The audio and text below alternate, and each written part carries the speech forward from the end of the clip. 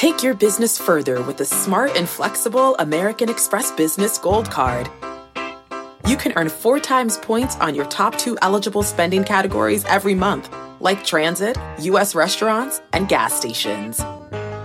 That's the powerful backing of American Express. 4 times points on up to $150,000 in purchases per year. Terms apply. Learn more at americanexpress.com/businessgoldcard. Homes.com knows that when it comes to home shopping, it's never just about the house or condo. It's about the home. And what makes a home is more than just the house or property. It's the location and neighborhood. If you have kids, it's also schools, nearby parks, and transportation options. That's why Homes.com goes above and beyond to bring home shoppers the in-depth information they need to find the right home. And when I say in-depth, I'm talking deep. Each listing features comprehensive information about the neighborhood, complete with a video guide. They also have details about local schools with test scores, state rankings, and student-to-teacher ratio. They even have an agent directory with the sales history of each agent. So when it comes to finding a home, not just a house, this is everything you need to know, all in one place. Homes.com. We've done your homework. My mission is simple: to make you money. I'm here to level the playing field for all investors. There's always a bull market somewhere, and I promise to help you find it. Mad Money starts now.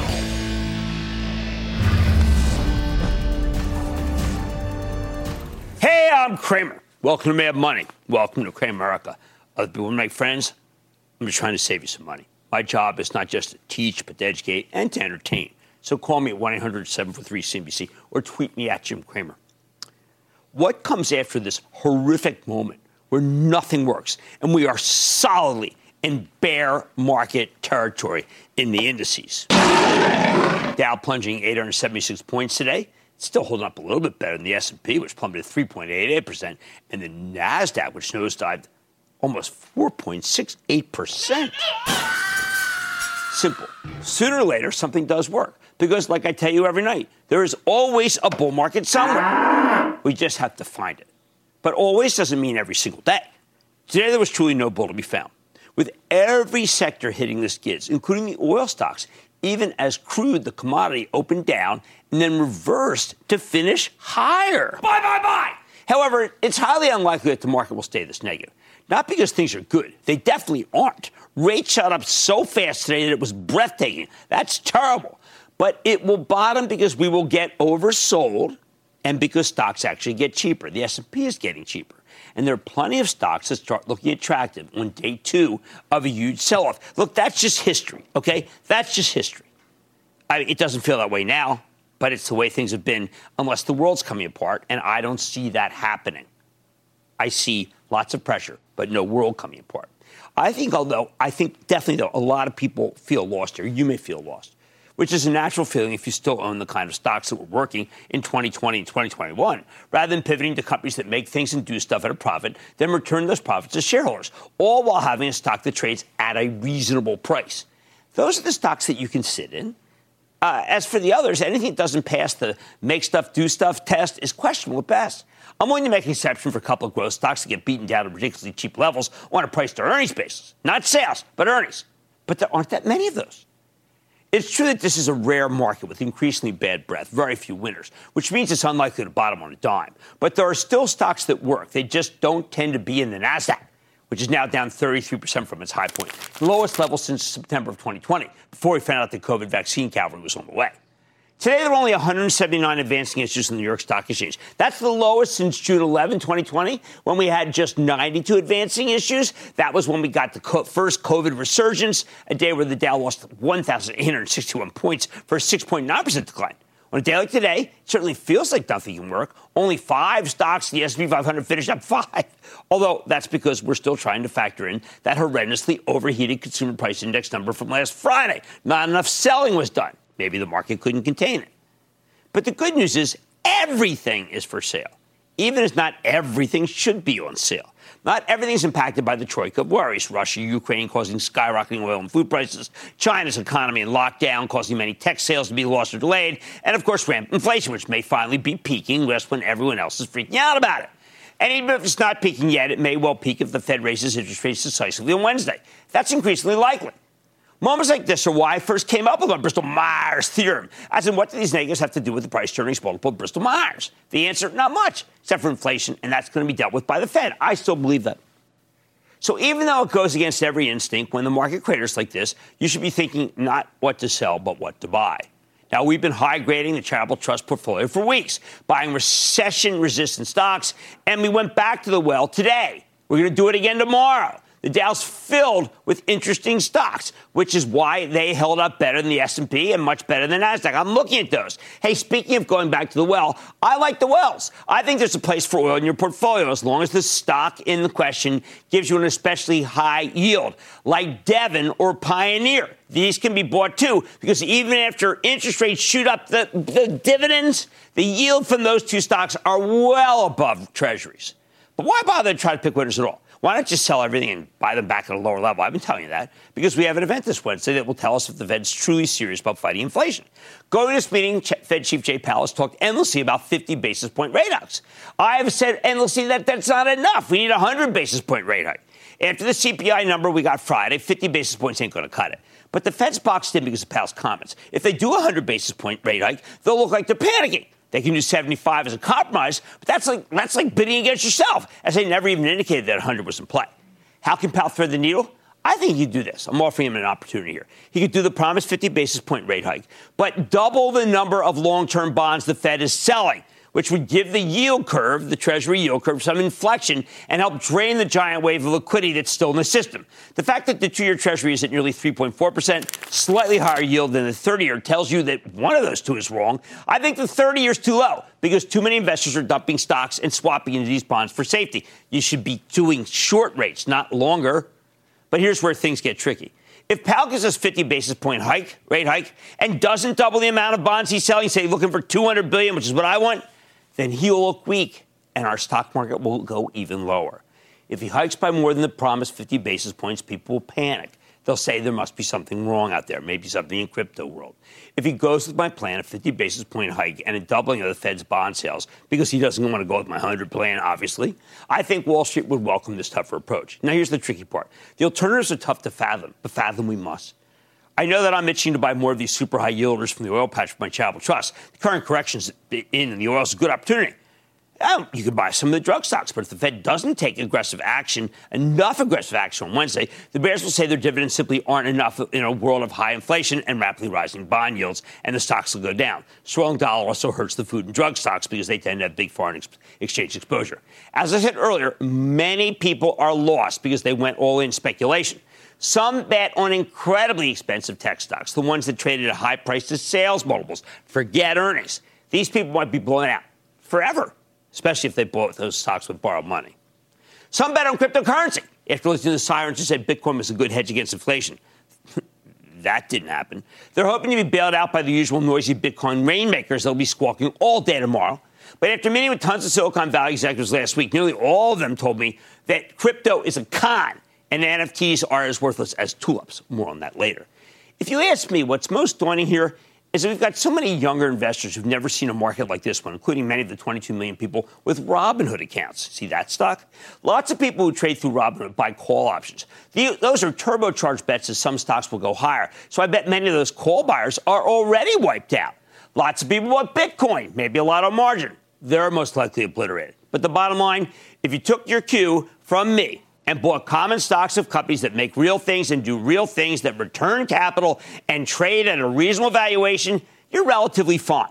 This is not the time to make a lot of money.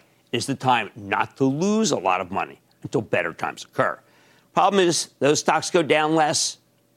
The ones that work, or the ones that are stable, they're really boring. Of course, in a market like this, where everything's excited, everything that's interesting and exciting has been eviscerated, well, there's nothing better than boring. Bob in Connecticut. Bob. Hey, Jim. Bob. I'm a long-term daily listener from the days of Kudlow and Cramer. Okay. I'm 75 years old, living off dividends. 70% in Apple and Microsoft, but I'm well diversified. Okay. What should I be thinking to prepare for this economic hurricane of companies years ahead. And even if they can't.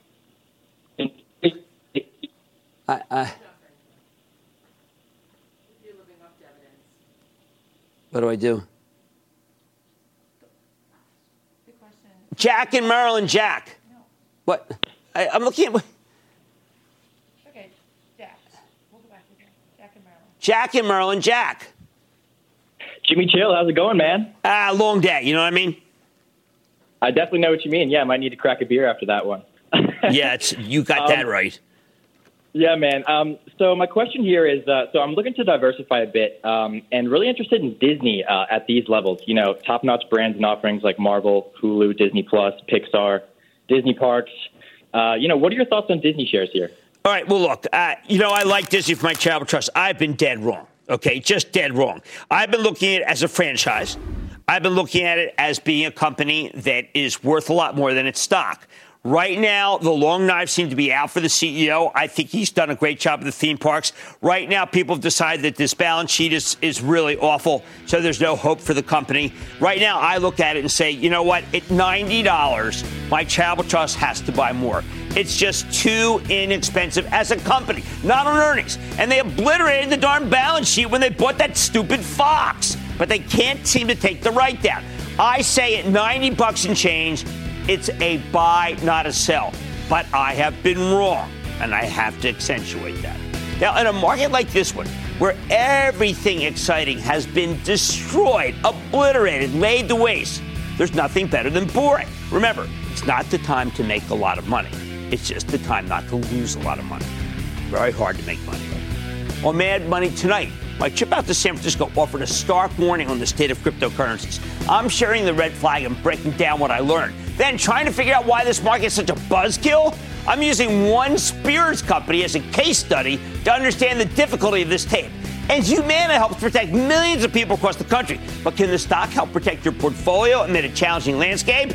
I'm checking in with the CEO. So stay with Cramer. Don't miss a second of Mad Money. Follow @Jim Cramer on Twitter.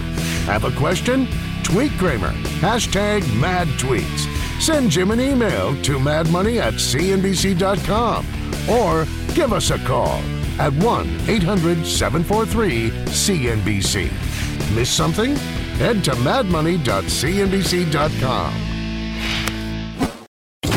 Electricity, a big idea that's inspired countless new ones. From powering the light bulb to virtually powering our entire lives. 30 years ago, State Street launched the Spider S&P 500 ETF, SPY. A big idea that inspired the world to invest differently, and still does. What can you do with SPY? Before investing, consider the fund's investment objectives, risks, charges, and expenses. Visit ssga.com for a prospectus containing this and other information. Read it carefully before investing. SPY is subject to risks similar to those of stocks. All ETFs are subject to risk, including possible loss of principal. Alps Distributors, Inc. Distributor. Fact. Running a business is not getting easier on your wallet. With higher expenses on materials, employees, distribution, and borrowing, everything costs more.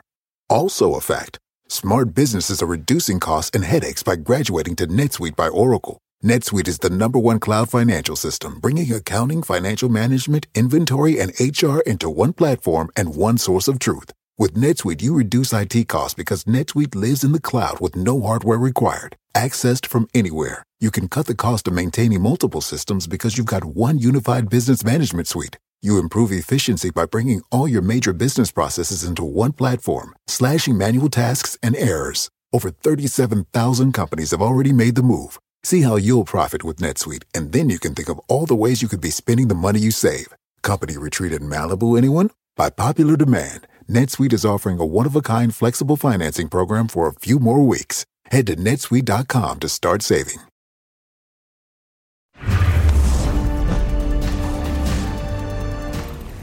Cryptocurrencies are just a con. Hey, that's not me talking. That's all I heard from executives in Silicon Valley. I don't mean to be too inflammatory, but that was one of my universal takeaways from last week's trip to one market in San Francisco. They simply don't trust crypto out there. They laughed outright at NFTs or non-fungible tokens. Not one person I met believes that they're worth anything. Now, this is one of the 15 observations I had after a week in San Francisco. Observations that are available to all CNBC Investing Club members that I sent out last night. All I can say is that I hope my memo didn't play a role in crypto's collapse today, a total implosion. But these things have been collapsing for a while now. I say this as someone who once owned a lot of Bitcoin and then Ethereum, although I've been vocal about selling nearly all of it. I used the gains to buy that farm in Bucks County I've told you about many times. I was fortunate enough when my assistant called my crypto banker this morning and was able to sell my Ethereum, and I expect the cash tomorrow at 9 a.m. It was all the house's money, including a hefty interest gain, and I was willing to risk it. But obviously, I would have been in much better shape if I dumped the remainder of my position a few months ago. Now I'm happy to get anything. Half a loaf is better than none. Which brings me to what's really happening right now.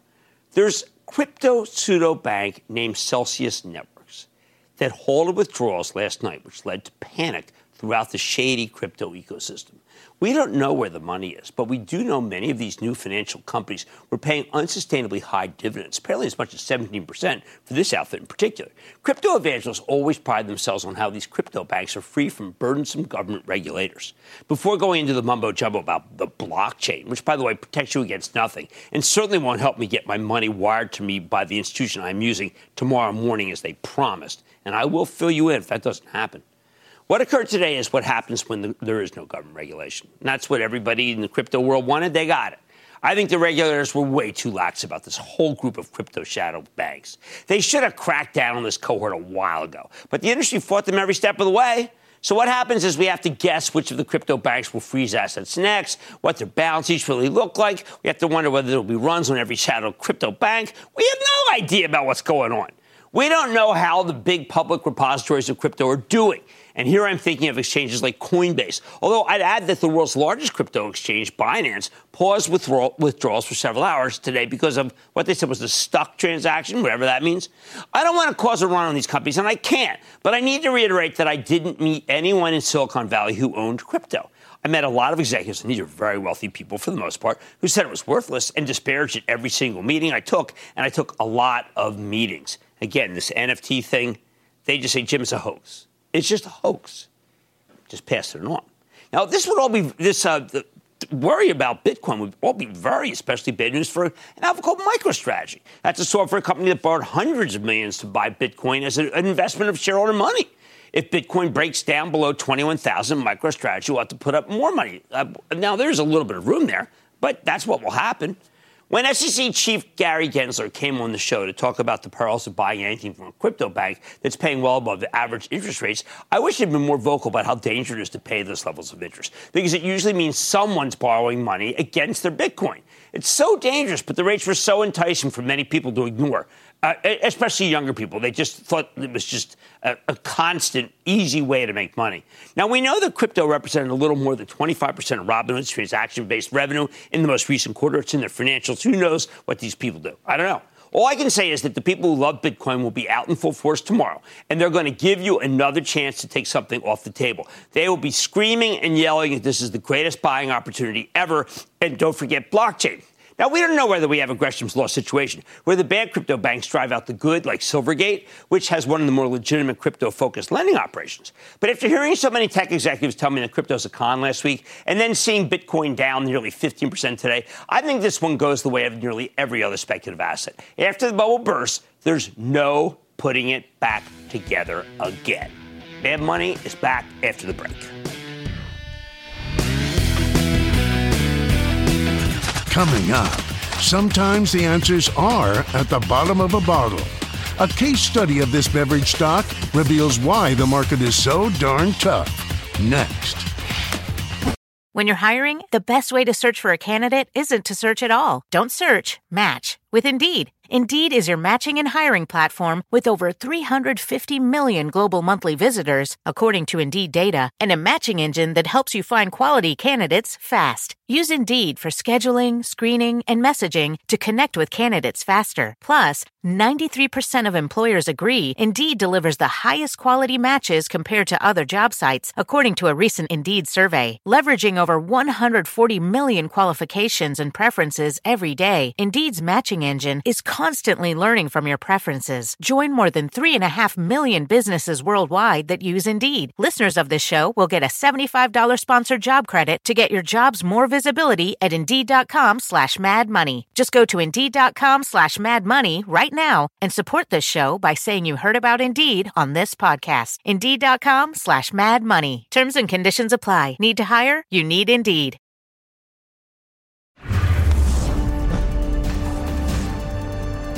After another awful day, you don't need me to tell you that this is a very tough market. But it's worth thinking about why it's so tough. I'm not just talking about the big picture stuff, inflation, war in Ukraine, lockdown in China, collapse of Bitcoin. I'm talking about the day-to-day process of picking stocks. Let me give you an example. This morning, Coca-Cola announced that they're partnering up with Brown-Forman. That's the liquor company best known for Jack Daniels, with their own canned Jack and Coke cocktails. They look just like regular cans of Coke. The plan is to launch in Mexico later this year, where the drinking age is 18, by the way, and then expand to the rest of the world. I had a chance to speak with James Quincy, he's the CEO of Coca-Cola, this morning, and in any normal market, I'd be pretty excited about the new product. Canned Jack and Coke might not move the needle that much for Coca-Cola, but you got to assume it'd be a big deal for Brown-Forman. Brown-Forman's going to be a winner here, right? And at any other time, I'd be telling you to buy the stock of Brown-Forman hand over fist on this news. However, when you go through the checklist of what's safe to own in this difficult environment, Brown-Forman fails the final test. Sure enough, while Coke managed to defy the gravitational pull of the averages today, down just a couple of cents, Brown-Forman was actually down more than 3% on what should have been an extremely positive catalyst day, by the way, which was well hidden. People didn't know. So what went wrong? Why can't Brown-Forman get any love? Well, it's not that it's a bad company, for heaven's sake. Brown-Forman is a fantastic company. They own tons of terrific liquor brands, not just Jack Daniels, but also Woodford Reserve, that's very popular, Old Forester Bourbon, Ben Riach Scotch, Finlandia Vodka, Fords Gin. Remember my mantra, you want to circle the wagons around real companies that sell real products, turn a real profit, and return some of those profits to shareholders via dividend or buyback.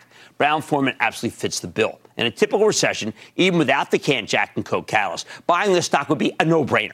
It's a textbook defensive name, the kind of business that does just fine, even when the Federal Reserve slams the brakes on the economy. Maybe they go 75 basis points. Maybe they go 100. People talking 75. But it could send us a recession. It shouldn't affect the stock. It should not affect the stock of Brown-Forman. Alcohol is more or less recession-proof because people don't stop drinking when times are bad. If anything, we have data that says they drink more.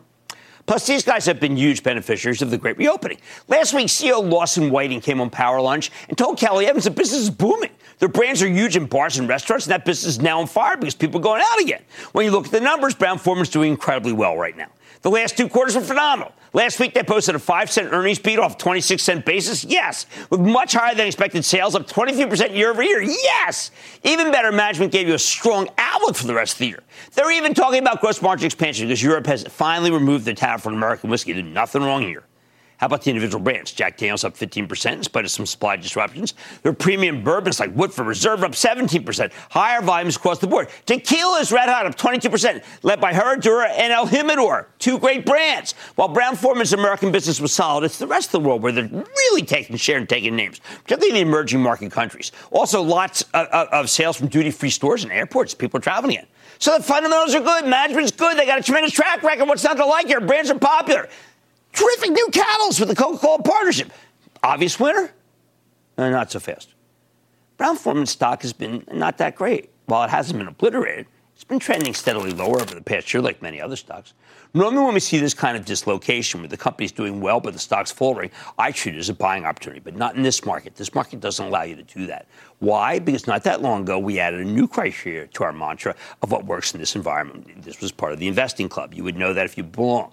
Does the stock trade at a reasonable valuation? This market has no patience for expensive stocks. There are all kinds of high-quality companies with incredibly cheap stocks here. Nobody wants to stick their neck out for something pricey, even if the underlying story is a good one. In Brown-Forman's case, you can't call the stock cheap. These guys are expected to earn just under $2 per share this year, which means the stock's currently valued at 34 times earnings. In a normal market, you can justify that kind of valuation because it's got a good growth rate. But this is not a normal market. This is a bad market. After today's hideous decline, the average stock in the S&P 500 now sells for just 16.5 times earnings. In other words, the stock of Brown-Forman is more than twice as expensive as the overall market. Not great. Again, great company, recession-proof business, exciting catalyst. But it's impossible for me to recommend the stock here with that elevated price-to-earnings multiple. Doesn't mean that this is the cheapest Brown-Forman's been in years. We're playing by a new set of rules because so few stocks work in this environment. if you really want to play on these new cans of Jack and Coke, I actually will recommend Coca-Cola. This is a textbook recession stock. People will keep drinking their beverages regardless of what happens to the economy, and the restaurant business finally coming back too. By the way, James told me that there was a possibility that sheet canning could be in surplus, which would mean that, yes, and I know aluminum prices have collapsed, so maybe their cans are going down. That would be very good for their gross margins. Plus, Coca-Cola rewards its shareholders with a 2.9% yield. While that's no longer better than the 10-year or the 2-year for that matter, it still offers you some downside protection in a hostile market. Of course, I don't think these cans of Jack and Coke will be much of a needle mover for Coca-Cola because it's a $265 billion company. One product is almost never enough to move the needle, but it's a nice sweetener. More importantly, Coca-Cola is safe. While the S&P 500 is now down more than 20% for the year, Coke's still up roughly 4%. Of course, it was up even more in April before being dragged down by the market's recent collapse. And it's not that Coca-Cola has no problems. They're struggling with inflation like everybody else. There is a shortage of cans in France, a shortage of truck drivers in the U.S. Typical slowdown, I'd be pounding the table, screaming you need to buy Coke. In this environment where we also have rampant inflation, though, much harder to get excited about it. I still like the stock of Coca-Cola, and I think it's fine to buy. Although, if they can build out that capacity of cans, like Quincy said, it's going to be a much easier stock to buy, and I will recommend it hard. The bottom line, even put aside these horrific days like today, this is a very tough market. It has incredibly high standards. Brown-Forman stock would normally be a no-brainer in a normal slowdown. But it's impossible for me to recommend here because it's got a relatively high price earnings multiple. Coca-Cola should be one of the biggest winners in a slowdown. Instead, its stock is just doing okay. This is a difficult moment. Remember, this is a moment not to try to make a lot of money, but not to lose a lot of money. Byron in Oregon. Byron. Hey, Jimmy Chill. Thanks to see you guys January 1st. Who that? All right. The chill man is struggling like everybody else, but let's see what we can do. My question is, will inflation and interest rates damper the opportunity of Dutch Bros to expand from the West Coast? Well, that last quarter was not good, and it was disappointing to me. They'd done everything right, and then suddenly they hit a wall after they come public. So I'm not let's just say they need to explain it better because I don't know what really happened. But I didn't like it. Let's go to Jared in Virginia. Jared. Booyah. What is going on, Mr. Cramer? Well, market's headed lower, but we think it could be, an interesting opportunity for some stocks. What's going on with you? Well, it's surreal to be talking to you, Jim. Certainly made my day after. Oh, thank you. Thank you very much. First time, long time, and I've been a fan of the show for years, so I appreciate everything that you do. Thank you. Thank you very much. It's very hard right now. Yeah, it is. All right, so my stock is in the healthy foods arena. And look, they make money, but it's expensive. Down only 12% year to date. They recently acquired Quest Nutrition. And as someone allergic to gluten, hands down, Quest makes the best stuff. So here's my thought. According to an APA Stress in America test conducted in February of last year, the average American gained 29 pounds during the pandemic. Is that the catalyst needed for my stock? Jim, buy, sell, or hold, ticker symbol SMPL. Thank you.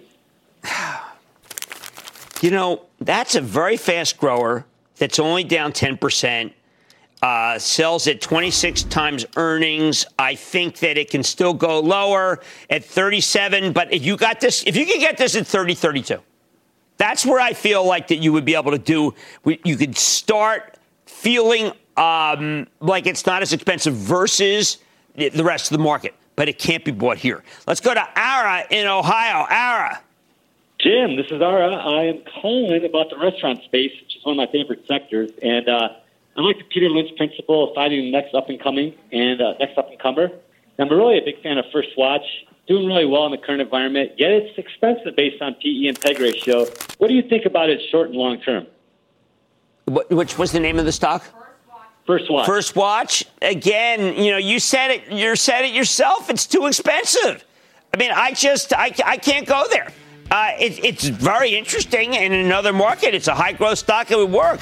But we are watching the unwinding of crypto and the collapse of a lot of the high-priced earnings multiple stocks, especially the high-price-to-sales stocks. So we're going to have to hold on. All right, this is one difficult moment. In a normal slowdown, Brown-Forman stock would be a no-brainer after what happened this morning. But I can't recommend it because of its high-priced earnings multiple.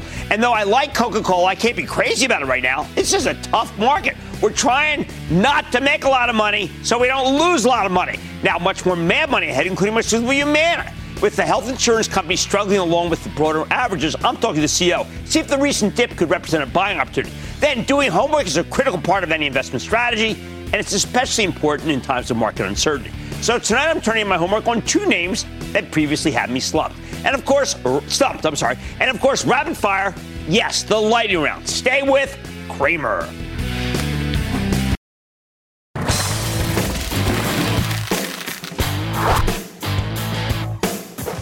On hideous days like today, and boy, was it ever hideous, we need to key into what kinds of stocks they can still work in the face of multiple aggressive rate hikes from the Federal Reserve. We don't know how much they're going to do. Rate hikes that could possibly even send us to a full-blown recession.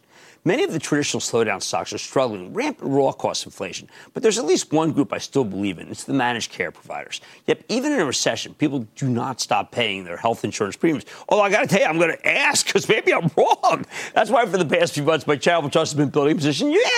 Humana, they spent much of the year recovering from a high-profile stumble in January. They fixed it. When Humana reported its most recent quarter in late April, the results were excellent. Big increases in estimates. Stock's been holding pretty well. When I see it coming down with everything else on a day like today, it makes me want to pounce, not make me want to run. But don't take it from me. Let's check in with Bruce Broussard. He is the president and CEO of Humana to get a better read on his business. Mr. Broussard, welcome to Mad Money. Well, thank you for having me. All right, well, first I'm going to ask, are there any people who simply don't pay their health insurance when times get tough? There's a few, but not many. Right. Okay. Health insurance and health care is, on top of people's top of the list to pay. Well, it's the thing that could. I always tell people, if you don't have it, it's what could wipe you out. That's right. People know that. Now, second, there was a moment where you didn't have the right promotion, but for Medical Advantage for the high end. But you've since fixed that, and it's working, right? Yeah, Medicare Advantage is really where we focus. And the end of last year, we stumbled. Our product wasn't as where it should have been in value. And we actually announced $1 billion cost-cutting effort. And that is really going well. And we're reinvesting in the product. And so this year we'll do quite well as a result of that. Well, I hope you offer something that is easier to understand. I looked at yours. All my life I heard about the Humana Medical Advantage and hate to ever get to the point where you have to use it because you're a certain age. But I found these things really hard to understand, frankly. So I stuck with what I had before. Let's say for a higher end customer, are you going to offer something that is easier on the Humana.com site for me to understand? Of course. Well, simplicity is really where we are oriented to, and our brand stands out as being simple. And this is a complicated area, and there are a lot of state by state too. Yes, state, and in addition, how to use the healthcare system. So the coordination of care, which is really where we really stand tall on, is the ability not only to help you with your plans, but also to navigate through the healthcare system. And for pharmacy, which you're huge in, and that's a great business. Yes. The pharmacy, along with Medicare Advantage and Part D, which is part of Medicare Advantage, is really a great opportunity for individuals to find an affordable plan. Right. But at the same time, because of the aging demographics and the continued use of Medicare Advantage, we see it as a wonderful business opportunity. Okay, so tell me where we are with COVID. I mean, it seems like that, I don't want to say it got better fast because there's still so many people getting it, but it seems like it's now almost a tailwind, not a headwind. I would say it's like the flu. It comes and goes. I wouldn't call it a tailwind. I would call it more normalized now. Okay. Versus say where I didn't think it was going to normalize as fast as it did. I mean, look at China. They clearly don't think it's normalizing. Yes. But I would say it's a more part of the population, and we can plan for that in a much more effective way. Right, so therefore it makes you even more consistent is the way I look at it. That's correct. And then the last piece of the puzzle is that I was concerned about nursing shortage. Is there any chance that as the economy slows down or more people, we get the Fed raising rates, that you may have less of a staffing problem? We do have a staffing problem in home health. We have the largest home health company. And that Kindred, I mean, I think that's really good, but can you get the help? We can get it. We're getting it. It's still a challenge, and I consider the provider side of the equation, the shortage will continue to be the case. We saw a significant amount of individuals going out of the system, and in addition, we continue to see the demand rising as a result of all the needs of healthcare. But I think that's a great opportunity because it's also a barrier to entry. That's true, but Where did they go? I mean, I ask everybody this. I mean, I was out in San Francisco last week, and everyone said, well, a lot of people aren't in the workforce anymore. Where did these people go? Well, they're really good at what they do. A lot retired, to be honest with you. They retired. I mean, I think COVID really put a lot of pressure on providers, and they retired. But the opportunity here is still the ability to use technology to really assist them, for them to practice at the top of their license. And in addition, it's a great opportunity for us as an organization to really lead and be the individuals that will come to us as a result of our value proposition. Definitely. And then the other thing that I like is that you're rolling out these senior-focused primary care clinics, which is right because of the baby boomers and where they are, that's just something that the demand is there, and you're meeting the demand. That's correct. And what we see is, especially in Medicare Advantage, is the integration of primary care, pharmacy, and home health to really provide a more proactive care model under a value-based payment model is the way healthcare is going. Medicare Advantage is the most advanced in that, but our ability to do that under a brand that we actually announced today, CenterWell.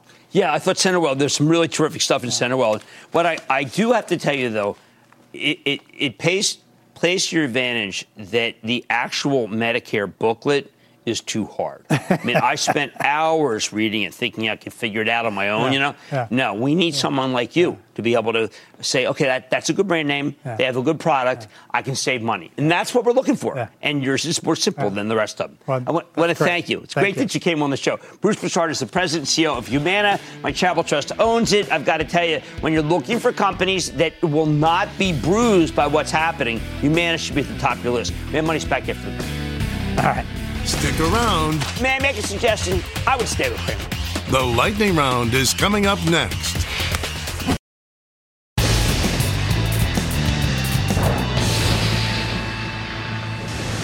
It is time. It's time for the lightning round. I'm Cramer's here. It's right for also you say bye. Play this out. And then the lightning round is over. Are you ready, Ski Daddy? Time for the lightning round. Let's start with Chris in Oregon. Chris. Hey, Jim Cramer. I'm calling about Rivian Automotive. I know Amazon has a flock of that stock. They own 20% of it. What impact will the downfall of that stock have on Amazon stock? Not much. More important is what we'll have on Ford stock. I think Ford stock's very cheap. They got to sell less than Rivian. That way they'll have enough money to be able to do their EV and be able to even increase, start a buyback. Let's go to Peter in Texas. Peter. Hey, Jim, what do you think for a long-term investment in Freeport-McMoRan? Not the time to buy it. I think the commodity rally is over. Aluminum's rolling over. Copper's rolling over. That's part of what the Fed needs to happen. So you're right in the crosshairs of the Fed. We don't want that. Let's go to Kenny in Maryland, please. Kenny. Yes. Hi, Jim. Kenny from Maryland. My stock has a large customer base, including Berkshire Hathaway. The stock is Matterport, MTTR. Right. Can you give me your opinion? I know it's got the 3D camera stuff, but the stock loses money, and we're not recommending any stocks anymore, as we have been for weeks now, that are losing money. It's just too hard. Let's go to John in New Jersey. John. Yes, Jim. How you doing, John? All right, how are you? Little Johnny from Hamilton, the Blueberry Capital. Gotcha. Love Hamilton. Remember, my dad used to make sales calls there with me. What's up? We're in full season right now. We can bring some to the bar at San Miguel. A long time ago, you had the CEO of Veru, and they said they had a cure for cancer and a pill for the Delta, Amazon BS1, BS2. Right. I'm going to buy, sell, or hold that stock. Well, we caught a great move in that. If you watched when Dr. Steiner was on, the stocks had a big move. There's a lot of speculation about what can happen from here. But I got to tell you, we caught a big move. So how about we just leave it at that? Let's go to Michelle in California. Michelle. Hey, booyah from California, Jim Cramer. Booyah to you. I love your attitude. Hard to find on a day like today. Let's go to work. I know, really. Okay, a little story lead in. In 2016, just before the presidential election, you were asked if Trump got in the White House, what stock would do well, and would you name one? And you named a stock that I didn't pull the trigger on, and I've been kicking myself ever since, CTAS, Cintas. What do you say now? Well, that was because I felt that the Trump administration was very pro-small business, which it was. I think this administration wants to be pro-business but doesn't know how. So I cannot be behind Cintas at 31 times earnings. It was a great call because they were very pro-small business, and now I don't know what they're pro. Hey, Republican, Democrat, I just don't know. Let's go to Angelo in New York. Angelo. Hello, Cramer. Hey. What's up? My question is about Hanes brand. I noticed that the board's been buying back its shares. They give a small dividend, and it's all the way down on the charts. Yeah, Hanes brand is, it sells at 5 times earnings. It's got a 5% yield. I've got to do work on this. That seems too strange to me. I've got to find out why people are willing to let this stock be as low as it is. I'm glad you brought it to my attention. I promise I will come back on Hanes brand because that makes no sense to me. Let's go to Sanjay in Georgia. Sanjay. Hey, Cramer, how are you? Long day, Sanjay. How are you doing? Good. I had a quick question on Zim, shipping and transportation. Great dividends. China is opening up. What are your thoughts? I think the problem is China's not opening up. And that's really been, today we had so much word about Ukraine suffering big losses. We had China going back under lockdown. I just think that Zim, which would be a beneficiary of a lot of more commerce, is getting less commerce. So therefore, I don't want to recommend the stock. I know they yield like everybody else, but I got a lot of people in these stocks once before. They are trading vehicles. You got to get in and you got to get out. And I don't want to be in now. Phil in Washington. Phil. Hey, Jim. Greetings, West Coast. I'm mad about my money. I'm mad about my money. All right. A lot of people are right now. I don't blame you. No, well, yeah. Well, I bought Borg Warner in the 50s. It's down there 35 now. Earnings are good, but the ratings, maybe not. Okay, well, this is a great example of what I'm talking about. I'm so glad you brought it up. The fact is that Borg Warner, people think, will not make the estimates, which is why it doesn't look as cheap. It isn't as cheap as it looks. And so, therefore, I'm going to have to say buy Ford. That would be a better buy. And that, ladies and gentlemen, is the conclusion of the Lightning Round. The Lightning Round is sponsored by TD Ameritrade.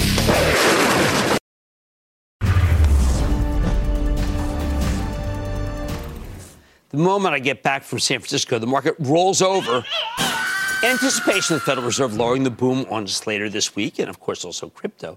Although my view is the bigger the boom that the Fed puts us through, the better, because that way you get inflation under control, and it is out of control. So as we get acclimated to this hideous market, I figure it would be a really good time to catch up on some homework. Whenever I get a question about a stock that I'm not really too familiar with, I always circle back, try to give you a more considered response than just say, hey, I like it. These days, given that so few stocks are working, I find these homework assignments refreshing because they're a great way to learn about news stories, something we're desperately in need of at the moment, even if most of them are too risky at this current trading day, and they are. So let's get back to it. Back on May 31st, Brent in Michigan asked about a tiny technology company called Mitek. Mitek Systems, actually, and that's M-I-T-K for all you home gamers. Brent's call is a little more colorful than most. He gave us the whole story about how this company got on his radar screen. He used his phone to deposit his paycheck and then looked into the technology that makes this possible. I love this kind of research. Turns out it is Mitek, which controls practically the entire market. Not only that, it's actually profitable, which is a must in this merciless environment. I didn't know this one, so I told Brent we'd take some time to verify this information, come back to it. What exactly does Mitek do? All right, they sell a suite of software products for mobile image capture and identity verification. Brent was very much correct that this is a play on mobile check deposits. Their technology helps identify everything from passports, driver's licenses, yes, paychecks. And the check business remains their primary revenue source, accounting for 63% of sales last year. People are still using checks. Mitek's got thousands of customers, including many banks and other document-related businesses, like DocuSign. While we couldn't confirm Brent's statistic that Mitek's got 98% market share in the mobile deposit business, they're definitely the dominant player by far. However, there is a little twist here. Mitek developed its technology with a company called USAA, and they got into a fight over the patents. There was a lawsuit. Two parties initially settled in 2014. But a couple years ago, USAA went into a new strategy, suing Mitek's customers for using their disputed mobile check deposit technology. Bad. So far, these guys have won more than $500 million from Wells Fargo and PNC. Mitek's once again fighting them in court, and I have no idea how this will play out. This is mad money, not Judge Jimmy, which makes me sound like kind of a character from Better Call Saul. The point, though, is that there's legal risk here. Mitek obviously was a huge winner during the darkest days of the pandemic. While there's a secular decline in people using checks as a form of payment, that was more than offset by the rise of mobile banking. These guys were practically printing money in 2020 and 2021. Even better, unlike so many other COVID winners, Mitek didn't just sit on its laurels. They used that cash to make acquisitions so they'd have something more stable once the pandemic wound down. Specifically, Mitek's bought a couple of identity verification technology companies. Think biometrics, ID verification, geolocation. In short, they've diversified from a mobile check deposit play to selling a full suite of services to the banks with tech that helps them onboard new customers remotely while still complying with so-called Know Your Customer or KYC regulations. Last year, they used this new tech to roll out a check fraud protection service, a big business considering check fraud costs the banks $15 billion a year.